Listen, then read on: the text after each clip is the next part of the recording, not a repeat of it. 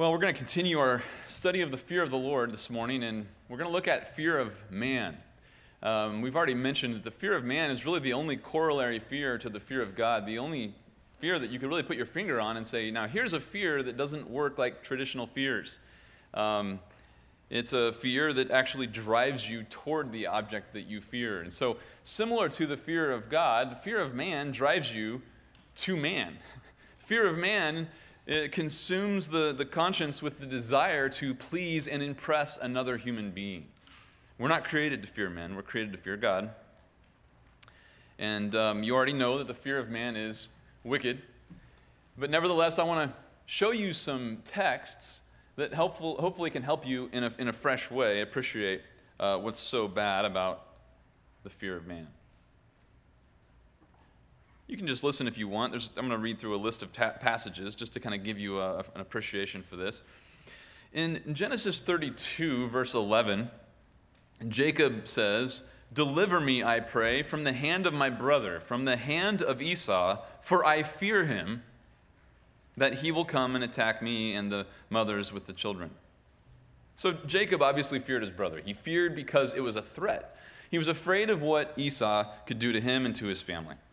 Numbers chapter 14, verse 9. Joshua and Caleb are speaking to the congregation.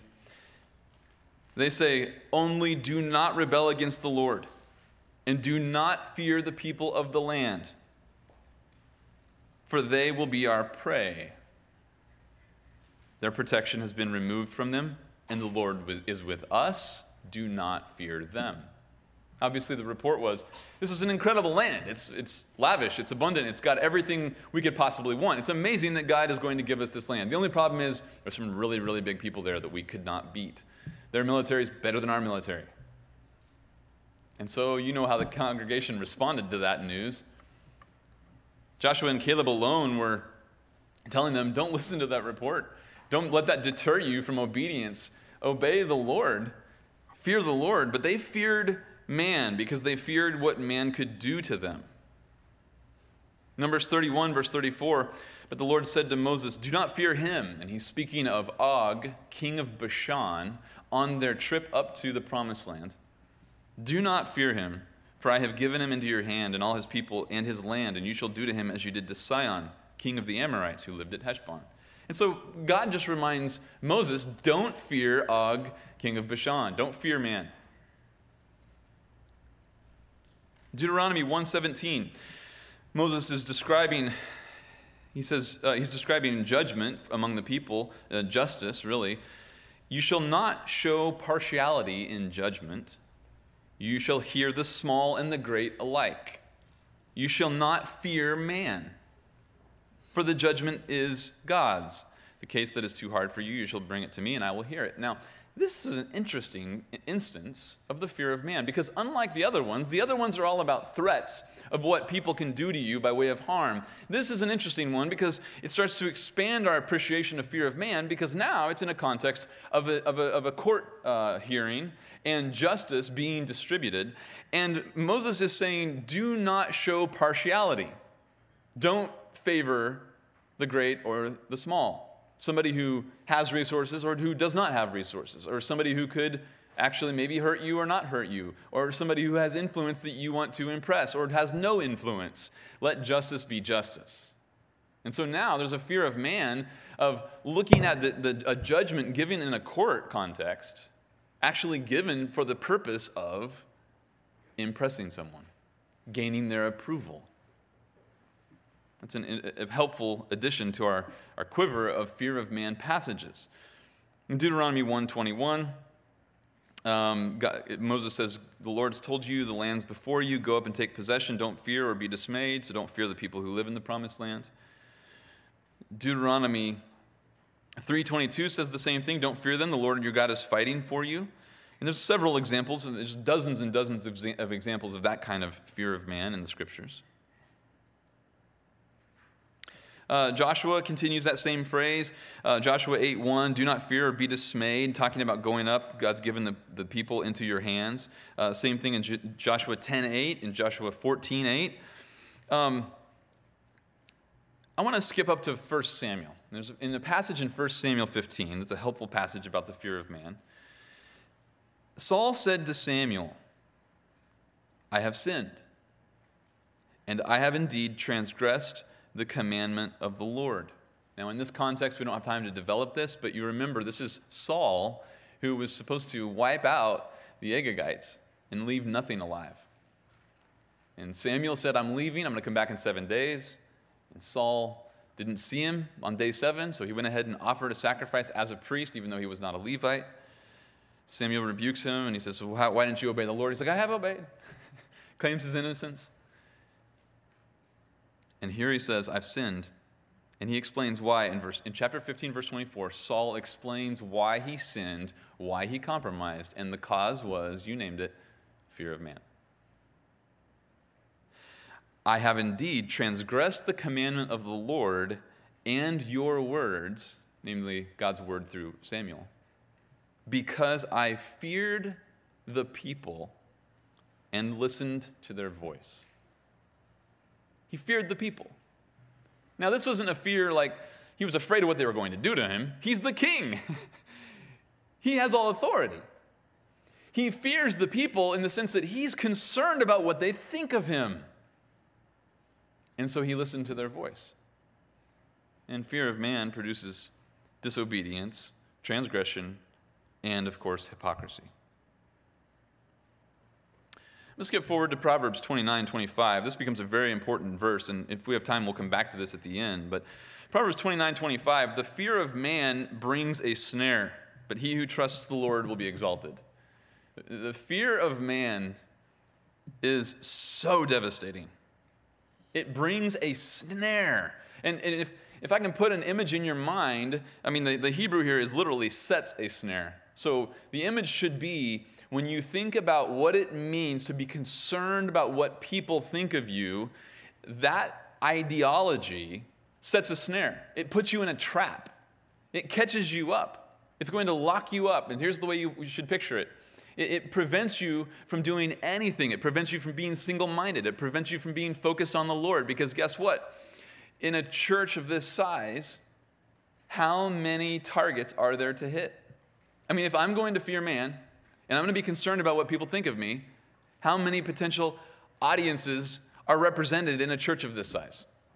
How could you possibly know how to navigate any circumstance? I mean, just in this room alone. Think about trying to impress somebody in this context. Fear of man brings a snare. Nobody can possibly scratch all those itches and please all those audiences and meet all of those preferences and impress all of those persons. The fear of man sets a snare, and it cripples you. It cripples you from pleasing the Lord. Isaiah warned the nation. He said, stop regarding man whose breath of life is in his nostrils. For why should he be esteemed? And I love the way he asks that question. Why should he be esteemed?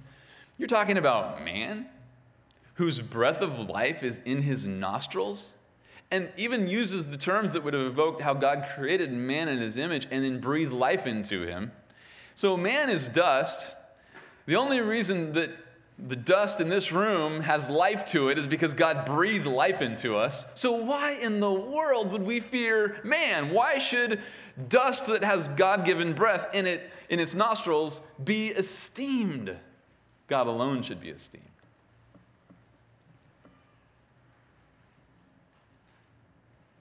Malachi 3:16 says this, those who feared the Lord spoke to one another, and the Lord gave attention and heard it, and a book of remembrance was written before him for those who fear the Lord and who esteem his name.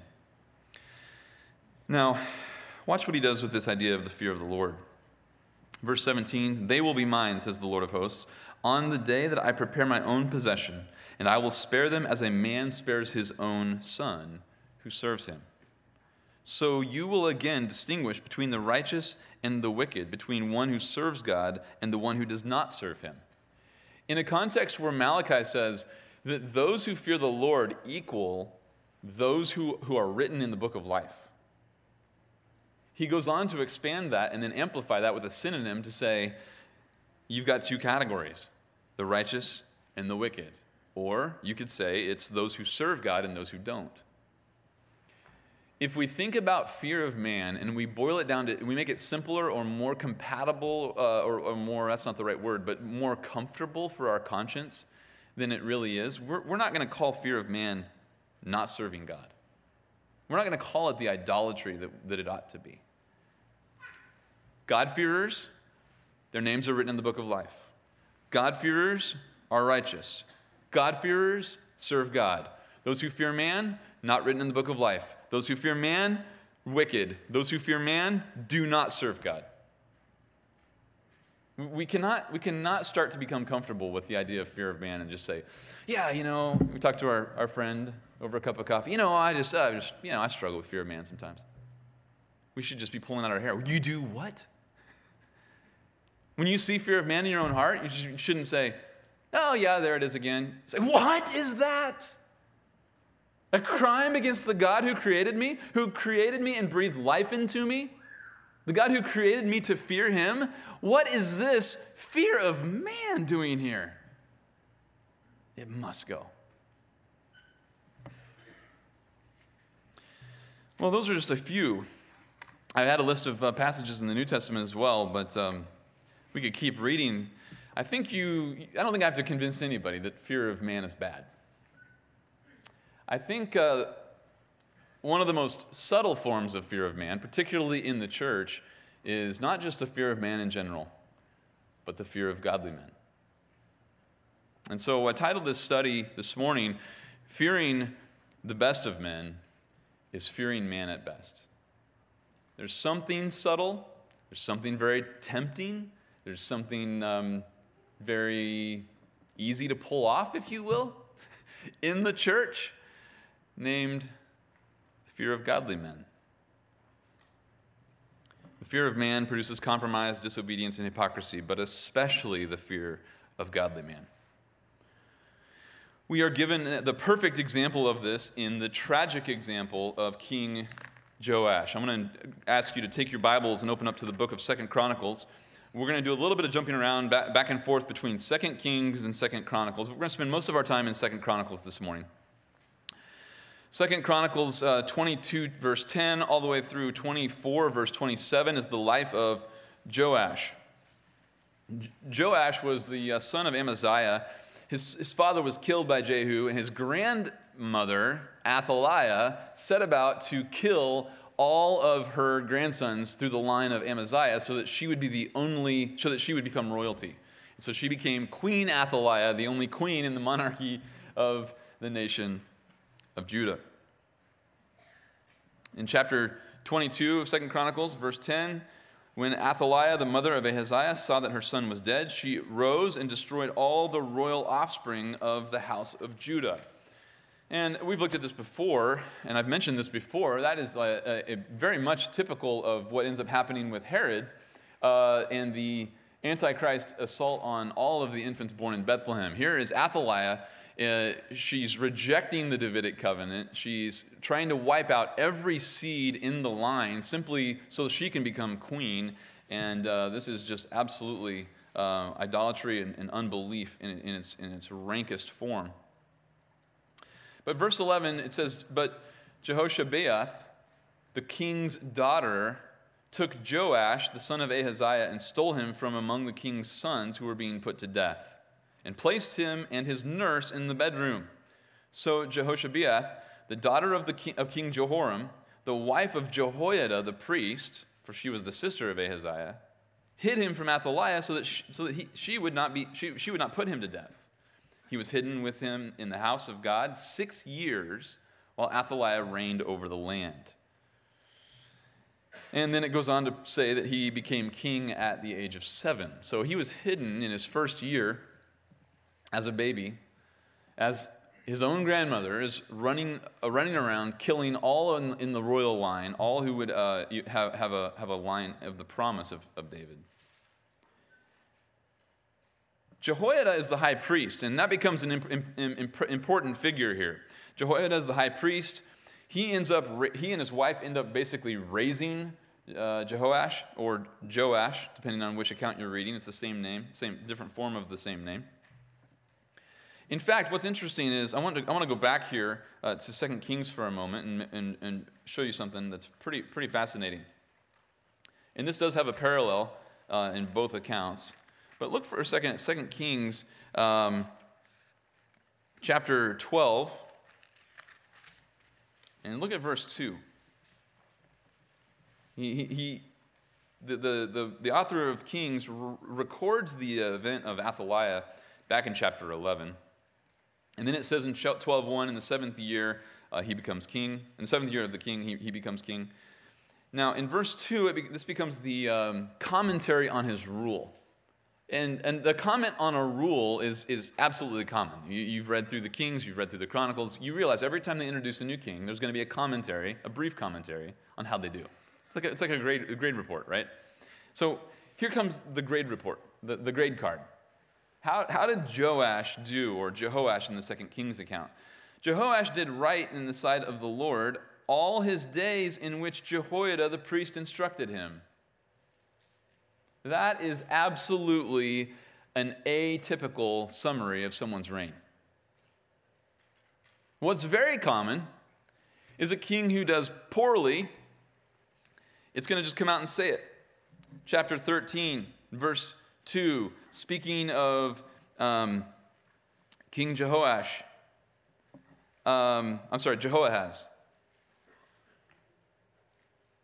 It says in verse 2, he did evil in the sight of the Lord and followed the sin of Jeroboam, which he made Israel sin, and he did not turn from them. That's a pretty simple, straightforward indictment. But what about a king who does well? Look at King Hezekiah in chapter 18. Chapter 18, it says of King Hezekiah in verse 3, he did right in the sight of the Lord, according to all that his father David had done. Now, this is interesting. Just a simple, he did well or he did evil. He walked in righteousness or he didn't. And you kind of expect that. But now, go back to 2 Kings chapter 12, verse 2. Jehoash did right in the sight of the Lord all his days, in which Jehoiada the priest instructed him. He didn't do right all of his days, and he didn't do evil like the kings before him all of his days. He did right as long as Jehoiada was alive. Now, let's look over at 2 Chronicles. Let's go back to 2 Chronicles, chapter 24. Look at the similar phrase here in chapter 24, verse 2. 2 Chronicles 24:2, Joash did what was right in the sight of the Lord all the days of Jehoiada the priest. Now, of course, the king's account includes all the days that Jehoiada instructed him. Obviously, that ended when he died. Skip over to verses 15 to 19. Here's what happens at the end of Jehoiada's life. So while Joash is still reigning, Jehoiada reaches a ripe old age, and he died, verse 15. He was 130 years old at his death. Verse 16, they buried him in the city of David among the kings because he had done well in Israel and to God and his house. But after the death of Jehoiada, look at verse 17.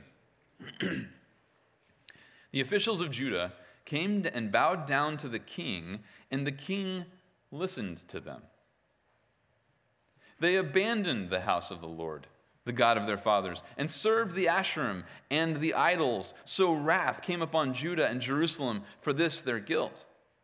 Yet he sent prophets to them to bring them back to the Lord. Though they testified against them, they would not listen. It just falls apart. The wheels come off the bus of the appearance of godliness as far as Joash's reign is concerned as soon as Jehoiada dies. He can no longer keep up the ruse, and he is exposed. Well, let's look at this. Let's look at it a little closer and see what's going on here. Typically, if you read the story of Jehoash, you might think, man, something radically changed when Jehoiada died. But when you look closer, you realize, no, nothing really changed. He's still worshiping the same idol, and it just it manifests itself differently when the circumstances change, and that's how it always goes.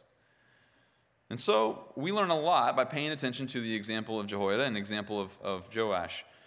Let's go back and look at, first of all, we already looked at his childhood, but let's look at what happens with his relationship to Jehoiada. And as I mentioned, Jehoiada and his wife Jehoshabeat, raised him. And let's pick it up in 2 Chronicles 23 in verse 1. In the seventh year, Jehoiada strengthened himself and took captains of hundreds, Azariah the son of Jeroham, Ishmael the son of Johanan, Azariah the son of Obed, Maaseiah the son of Adiah, and Elishaphat the son of Zikri, and they entered into covenant with him. They go throughout Judah. They gathered the Levites from all the cities of Judah and the heads of the fathers' households of Israel, and they come to Jerusalem. Verse 3, the whole assembly made a covenant with the king in the house of God. So you've got this national assembly. Jehoiada is at the front of it, and he's leading all of the nation into this commitment. Jehoiada says to them, "Behold, the king's son shall reign, as the Lord has spoken concerning the sons of David. This is the thing you shall do. 1/3 of you, of the priests of the Levites who come in on the Sabbath, shall be gatekeepers. And 1/3 shall be at the king's house, and 1/3 at the gate of the foundation. And all the people shall be in the courts of the house of the Lord. But let no one enter the house of the Lord except the priests and the ministering Levites. They may enter, for they are holy. And let all the people keep the charge of the Lord. The Levites will surround the king, each man with his weapons in his hand. And whoever enters the house, let him be killed. Thus be with the king when he comes in and when he goes out." He sets up a coup. This is a national level coup against Queen Athaliah, taking over the monarchy and restoring it back to God's design with a son of David at the throne. And so he strategically places 1/3 of the Levites in strategic locations so that the king is always protected. And it's just absolute, by sheer conviction and tenacity, says this nation will follow Yahweh. It's a pretty bold move. Verse 8, the Levites and all Judah did according to all Jehoiada the priest commanded. And each one of them took his men who were to come in on the Sabbath with those who were to go out on the Sabbath, for Jehoiada the priest did not dismiss any of the divisions. And so they would have normally switched roles, and you would have kind of gone off duty. Well, that Sabbath they all stayed on duty. Got 100% participation here from the Levites. Jehoiada the priest gave to the captains of the hundreds the spears and the large and small shields which had been King David's, which were in the house of God. He stationed all the people, each man with his weapons in his hand, from the right side of the house to the left side of the house, by the altar and by the house around the king. Then they brought out the king's son and put the crown on him and gave him the testimony and made him king. And Jehoiada and his sons anointed him and said, "Long live the king." So at the end of verse 11, you have finally Joash restored to the throne. You finally have a Davidic king reigning once again. This is all because of the conviction and the leadership and the obedience of Jehoiada. Athaliah is still alive. You've still got a queen who thinks she's the queen. Verse 12, when Athaliah heard the noise of the people running and praising the king, she came into the house of the Lord to the people. She looked, and behold, the king was standing by his pillar at the entrance, and the captains and the trumpeters were beside the king, and all the people of the land rejoiced and blew trumpets, the singers with their musical instruments, leading the praise. Then Athaliah tore her clothes and said, "Treason! Treason!" Jehoiada the priest brought out the captains of hundreds who were appointed over the army and said, "Bring her out between the ranks, and whoever follows her, put to death with the sword." So anybody who's with Athaliah is about to be executed. And they drug her out because the priest had said, "Let her not be put to death in the house of the Lord." So verse 15, they seized her, and when she arrived at the entrance of the horse gate of the king's house, they put her to death there. Now pick it up with the national covenant. Then Jehoiada made a covenant between himself and all the people and the king that they would be the Lord's people. And all the people went out to the house of Baal and tore it down. They broke it in pieces. They broke in pieces his altars and his images, and they killed Mattan, the priest of Baal, before the altars. So they are just absolutely wrecking shop on idolatry. There is going to be no idolatry in this nation. We are devoted to Yahweh. Verse 18, moreover, Jehoiada placed officers of the house of the Lord under the authority of the Levitical priests, whom David had assigned over the house of the Lord, to offer the burnt offerings of the Lord, as it is written in the law of Moses, with rejoicing and singing according to the order of David. He stationed the gatekeepers of the house of the Lord so that no one who would enter who was in any way unclean. He took the captains of hundreds, the nobles, the rulers of the people, and all the people of the land, and brought the king down from the house of the Lord, and came through the upper gate to the king's house, and they placed the king upon the royal throne.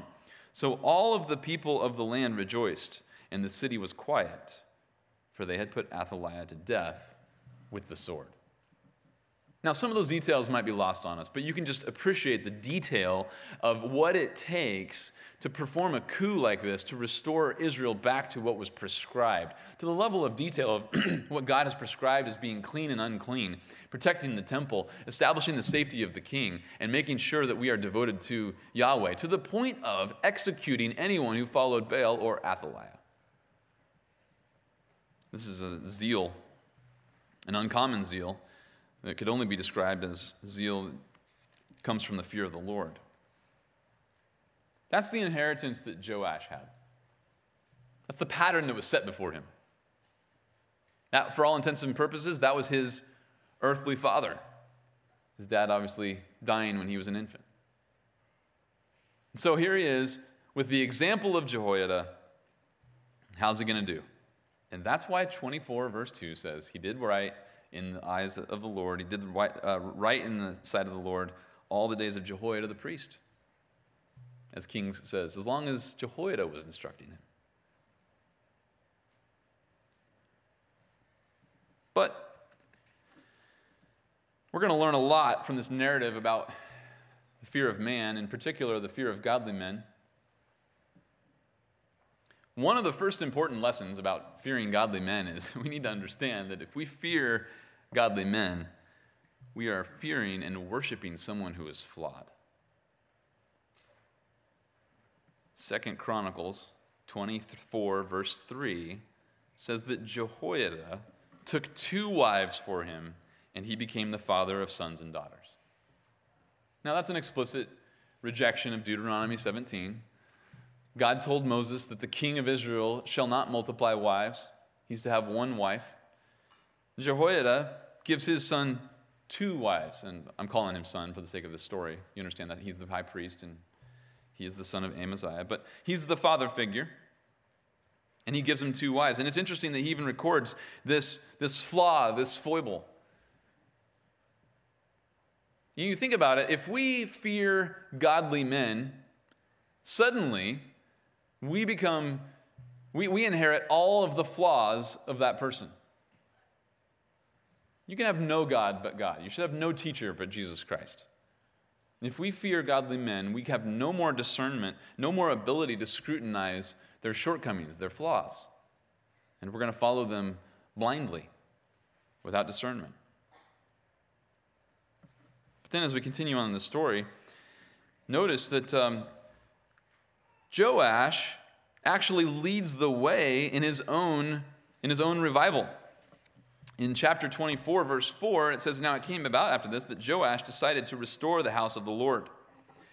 And from verse 4 all the way down through verse 14, for the next 10 verses, it describes this revival in one sense of an external variety. It's a revival of restoring the temple to its former state and establishing the tithe and the offerings given to the temple to fund the temple ministry.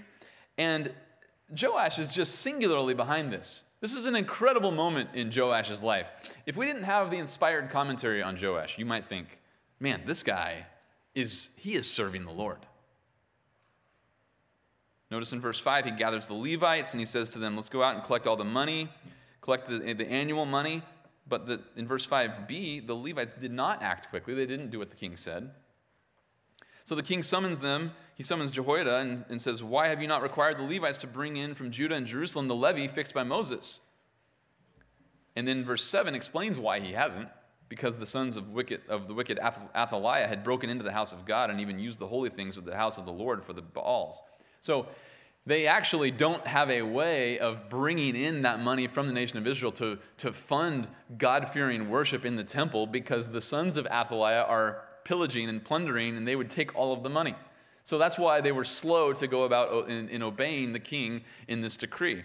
So then verses 8 to 14 describe how they do that. And they just set up a chest and it gets taken out every day. And they start, it's kind of like the daily deposit. They start making sure that the money is under lock and key. And so they implement the means that they need to protect the gifts of Israel from getting pillaged and stolen by the sons of Athaliah, the wicked sons.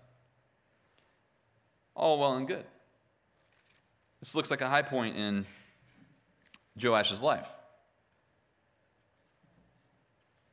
But this is nothing more than external for Joash. It's important that we realize fear of godly men can often produce religious externals that are not a sign of spiritual life. What's impressive about this revival, if you will, and I'll put revival in quotes, because there's nothing in it about his own heart, his own, when Josiah led in a revival, it started with his own brokenness over the law of God being violated. His heart was broken because he'd sinned against the Lord. This is a revival of external variety. And I kind of wonder sometimes, what if Ahaziah was still alive? What would he think about his son? We don't know if Zibiah was alive, his mom. She may have been alive at this point.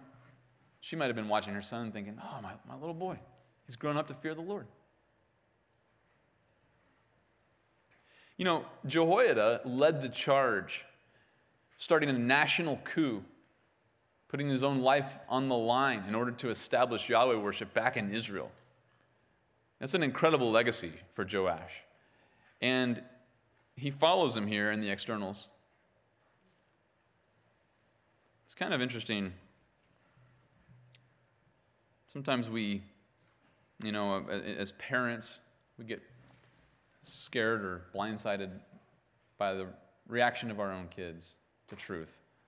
And sometimes I've seen in certain children, their propensity and their tendency is, I really, really want mom and dad's approval. And where they flourish is getting mom and dad's approval. And then they grow up and they leave and they go pursue the world. And sometimes the interpretation of that is, man, they were such good kids, and then what happened? And the answer would be right here in Joash's life. Nothing actually changed. Nothing actually changed. The circumstances changed, so the manifestation of that idol looked a lot different when they're out of the home, but they are still gripped and enslaved to the selfishness of the idol of what do people think of me, and I want what I want in the form of man-pleasing. When the audience changes, the externals change. Joash here, in his heyday, he's looking pretty good externally. And that's why we get to this critical point in the chapter that we've already read, verses 15 to 19, the death of Jehoiada. Externally, things radically change. Internally, nothing changes. The fear of godly men. You might fear, the person that we fear might be godly as opposed to ungodly, but the nature of the fear of man is the same as the nature of the fear of godly men. It is still inherently selfish. It's self-absorbed. It views others as a means to start a fan club, to get approval, to get a pat on the back. And so here, Joash, enslaved to getting what he wants from others, is still, after Jehoiada dies, enslaved to getting what he wants from others. Nothing changes. Notice in verse 20. Then the Spirit of God came upon Zechariah, the son of Jehoiada the priest. Just pause and think about that relationship for a second. I mean, this is a virtual stepbrother. I mean, they had the same earthly father figure. I mean, as far as human relationships go, they should be tight. As far as the fact that Joash spent his entire life fearing Jehoiada, concerned about pleasing Jehoiada, you would think he would care an awful lot about Zechariah. But Jehoash has obviously let external idolatry back into the nation because internal idolatry is ruling in his own heart. And so Zechariah has the guts and the conviction to stand up and say something about it publicly. And so he stands up and speaks above all the people and says to them, "Thus God has said," again, 24 verse 20. "Why do you transgress the commandments of the Lord and do not prosper? Because you have forsaken the Lord, he has also forsaken you." Wow, that takes guts. No fair man there. He says that to the king in front of the entire nation, in front of, mark you, the nation that has compelled Joash to go back to external idolatry. What else could he do? He's ruled by internal idolatry. So, of course, he follows because he fears man. So they speak up, "Okay, let's do it." So, verse 21, they conspired against him, and at the command of the king, they stoned him. Joash gave that command. This is his stepbrother.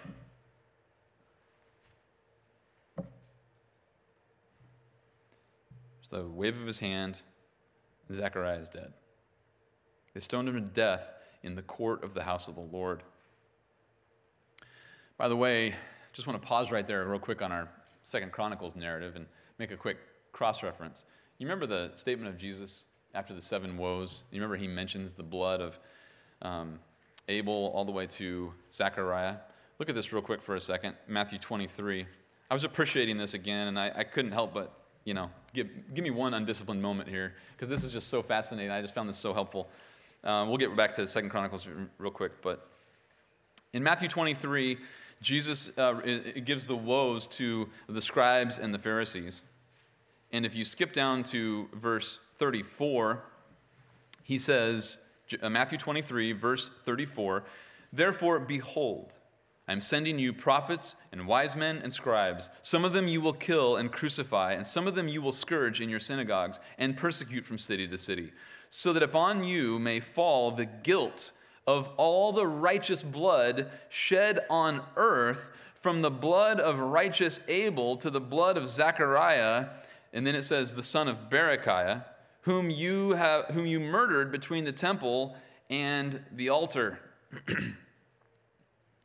I was thinking about that, and I'm thinking, well, that's an interesting phrase there. And this, people have said, yeah, he's pointing out to all the martyrs of the Old Testament from A to Z.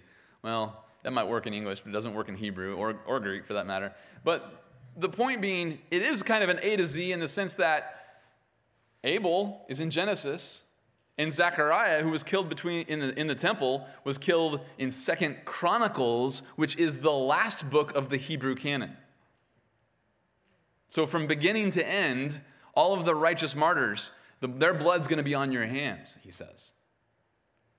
But what's interesting is that phrase, the son of Berechiah, because the son of Berechiah belongs to the prophet, not this man who stood up in 2 Chronicles and spoke out against Joash. He is obviously the son of Jehoiada. But the prophet Zechariah, who wrote the minor prophet, he's the son of Berechiah. And so I looked that up, and I found that, one of the oldest copies we have of Matthew actually doesn't have the son of Berechiah in the text.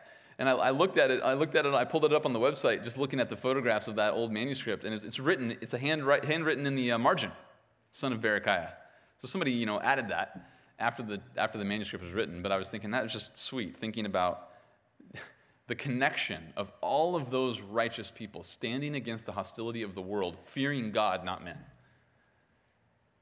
Zechariah was one of them, and he died for it. Verse 22, so back to 2 Chronicles 24, verse 22. "Thus Joash the king did not remember the kindness which his father Jehoiada had shown him, but he murdered his son. And as he died, he said, 'May the Lord see and avenge.'" So Zechariah just entrusts himself to the Lord.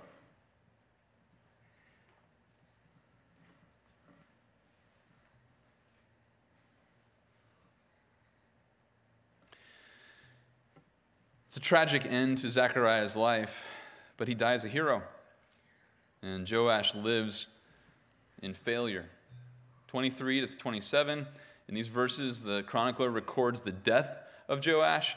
And what's fascinating about his death is it's an actual fulfillment of Zechariah's dying words. He records that the army of the Arameans come up, and it's a small army. He even emphasizes that. The army comes with a small number of men. So this like little ragtag group of soldiers come against Israel, and the Lord, it says, the Lord delivered a very great army into their hands because they had forsaken the Lord, the God of their fathers. So thus they executed judgment on Joash, and they ended up killing the king, and he died. He was not buried. Verse 25. There was a conspiracy against him.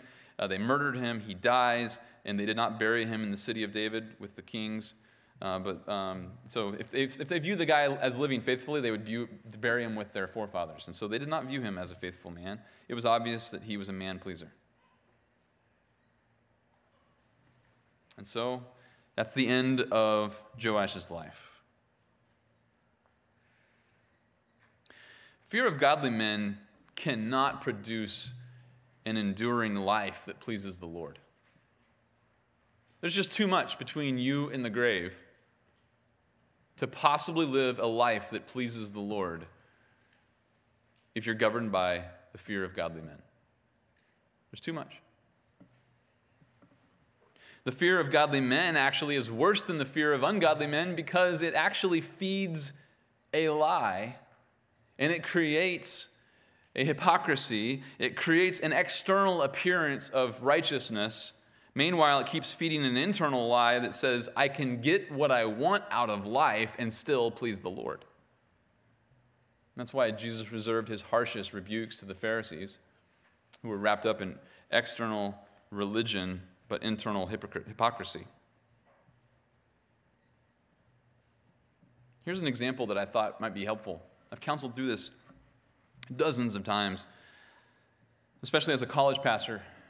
I remember counseling young men who were, maybe asking me, hey, what about pursuing a girl, or what about a particular girl, or how do I think about this, and what do I think about marriage, and how do I apply some of these principles in Scripture, and give me direction, Pastor. And as I've done that over 15 years, what became interesting is that wherever a young man would be gripped by the fear of man, or in this case, fear of woman, it was crippling. It was crippling because that young man had the inability to do what he needed to do and be who he needed to be, regardless of what people thought of him. Suddenly, if the discussion is pursuing somebody where there's romantic interest involved, there's all sorts of approval to be had, approval to be gained, and approval to be won. And I've seen that produce many, many, many, many, many snares. The fear of man sets a snare, but he who trusts the Lord will prosper. And so I've seen this where a young man will lose the battle to lead in a relationship because he's gripped by approval. He's gripped by the idol of, what does she think of me? Will she approve? And suddenly, he won't tell that girl anything but what she wants to hear. He won't lead her anywhere that she might not want to go. He suddenly is no longer a benefit to her spiritually, but a threat. Because that kind of influence, the kind of influence that's tainted and poisoned with fear of man, will always draw followers to worship self. Always. And so think about your influence and think about the privileges we have here at GBC. The influence you have by way of example, the influence you might have by way of authority to the men in the congregation, the influence you have in marriages and in families and in the ministries and the service of the church. This is massive. I just wanted to list out a few signs of what fear of godly men might look like. Number one, worry. Worry. Doesn't matter if you fear godly men or ungodly men, this one will be common. Worry, anxiety, anxious thoughts and worries will plague your heart. You're going to be worried about what somebody thought of you because of your performance, because of your service, because of your ministry. You're going to be worried about what they think of your words. Did you say it right? Were they impressed? Did you stumble over yourself? Did you say the right thing? Did they think highly of you?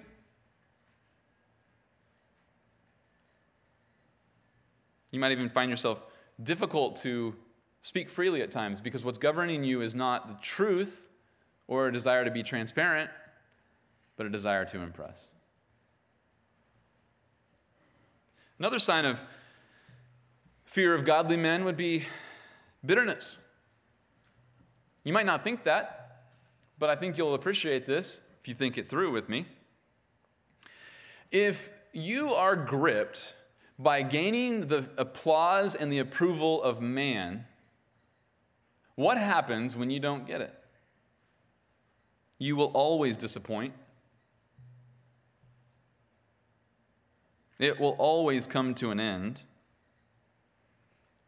The person might not ever think highly of you, or they might think highly of you, but the way that you want their approval to be manifested may never come. And when that happens, that disappointment is immediately a temptation to bitterness. Because you are still worshiping, and they are getting in your way. Because see, you're not actually worshiping that person, you're worshiping their approval. And when they won't give it, that is the threat to your idol. And so now your hostilities are going to go against them. Is it any wonder why Joash killed Zechariah? He was gripped by the exact same idol that characterized his relationship with Zechariah's father, and now he's gripped by that same idol, and so it causes him to kill Zechariah. Number 1, worry. Number 2, bitterness. Number 3, partiality. Partiality. We heard this back from that verse I read in Deuteronomy, but partiality is part of fearing man, because partiality means that we treat people with different standards or show favoritism to certain people who have something by which we gain. It could be wealth. If we show difference of esteem or approval or treatment to people who are wealthy than we do poor, or to people who are poor different than the wealthy. It can go both ways. We could be partial either way, whichever one suits us, for whatever purposes or for whatever cultural reasons we have to favor poor versus rich or rich versus poor. It could be influence. It could be the way they make us feel when we hang out and over a cup of coffee. Man, that guy makes me laugh. He's so fun to be around. It could be influence, prominence, significance. Whatever it is that's tickled our fancy, if we are partial market, we are fearing their response. James 2 describes the fear of man-pleasing, partiality, judging according to the face, or literally receiving someone according to their appearance. And he completely condemns that, of course. You remember in James 2 where he talks about showing favoritism to somebody who's wealthy over somebody who's poor. And he says, you wicked judges, haven't you made judgments amongst yourselves? You're basically writing your own law because you're busy with your own religion, namely worshiping yourself in the form of man-pleasing. And so you have to write your own standards. And that's just that's how man-pleasing produces partiality. Number 4, disordered thinking. Disordered thinking. What do you mean by that? Here's what I mean by that. Look at James 3 for a second. James 3 helps us, and we're going to have to end with this, but James 3 helps us see the connection between our selfish ambition and disordered thinking. And here's what happens. I'm going to connect verses 14 and verse 16, and I'm going to connect that to our study here on man-pleasing or fear of godly men. In verse 14, James says, if you have bitter jealousy and selfish ambition in your heart, do not be arrogant and so lie against the truth. Now, how would you be lying against the truth? Well, because he's talking about somebody who claims to have faith. He talks about that back in chapter 2, somebody who claims to have faith. Even more recently in verse 13, he says, who's wise and understanding? Let him show his good behavior by his deeds done in gentleness. So the person who's wise and understanding is not the person who claims to be wise and understanding. It's the person who shows it. So in that context, he says, don't lie against the truth. In other words, don't claim that you follow the truth if your heart is gripped by bitter jealousy and selfish ambition. That's arrogant to think that. Yep, I follow the truth. And then here's what's going on in the inner man. Verse 16, for where jealousy and selfish ambition exist, there is disorder and every evil thing. That's such a great verse. Such a great verse. I've used this verse a lot in my own thinking.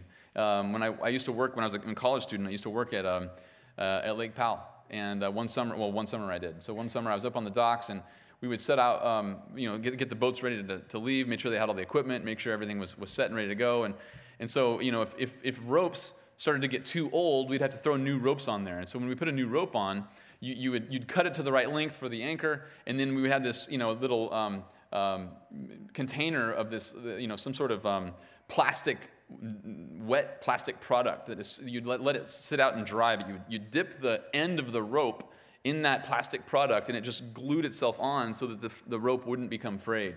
So inevitably, you see an old rope, and it got cut, or maybe the plastic wore out, and inevitably, you're going to see this nasty just rope going everywhere, every direction. It's just completely frayed, going in every direction. And that's the picture. That's the picture we should have in our minds of a heart that is gripped by the fear of godly men. Our thinking in our life is going to be frayed. It's going to go in every direction. It's going to be frenetic. There's no stability. I've seen this in my own life.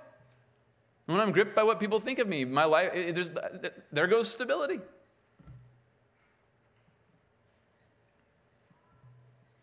Proverbs 29:25. The fear of man sets a snare, sets a trap. And your life becomes disordered, and it goes in every direction because there's too many people to please, too many objects to aim at, too many gods to worship. And so Joash's life really becomes a help to us to start to recognize this. Now, obviously, we've got to repent. If this is true of our heart, we've got to repent and put that off. I want to charge you, if you've seen any of this in your own heart, kill it. Put this to death this week. Look at where those things are manifesting themselves and say, Lord, I'm going to say no to everything that I've said yes to that was fueled by the fear of godly men. And just say, Lord, it has to go. It has to go. You must reign supreme in my heart. Because if you fear godly men, you cannot live a persevering life that pleases the Lord. Father, thank you so much for this tragic but clear example from Joash. And so, Lord, as we think about the danger of fearing godly men, thank you for protecting us by exposing us and bringing conviction. And I pray that you would bring us correction from your word so that we would kill all of those idols and that we would be perfectly content, Lord, to simply please you internally and externally, to be comfortable as so long as we please you, to have no regard for what people think of us. And so, Lord, there's no doubt opportunities for that this week. There no doubt will be very telling opportunities for us to crucify that very sin this week. No doubt, Lord, you'll bring opportunity that will force us to choose between loyalty to you and man-pleasing. And I pray that at that very moment, Lord, we would recognize by faith this is a gift from you so that we can put this to death. And Lord, we want to covenant with you, not because we can make covenants and be faithful to them, but because we can pray to you in such a way that we are committed to relying on your grace, knowing that we can't do this on our own. We want a covenant to be those who fear you and you alone. So continue to help us, Lord. Thank you for being so gracious to us, for being so patient with us. As we see man-fearing, help us to kill it. In your name we pray. Amen.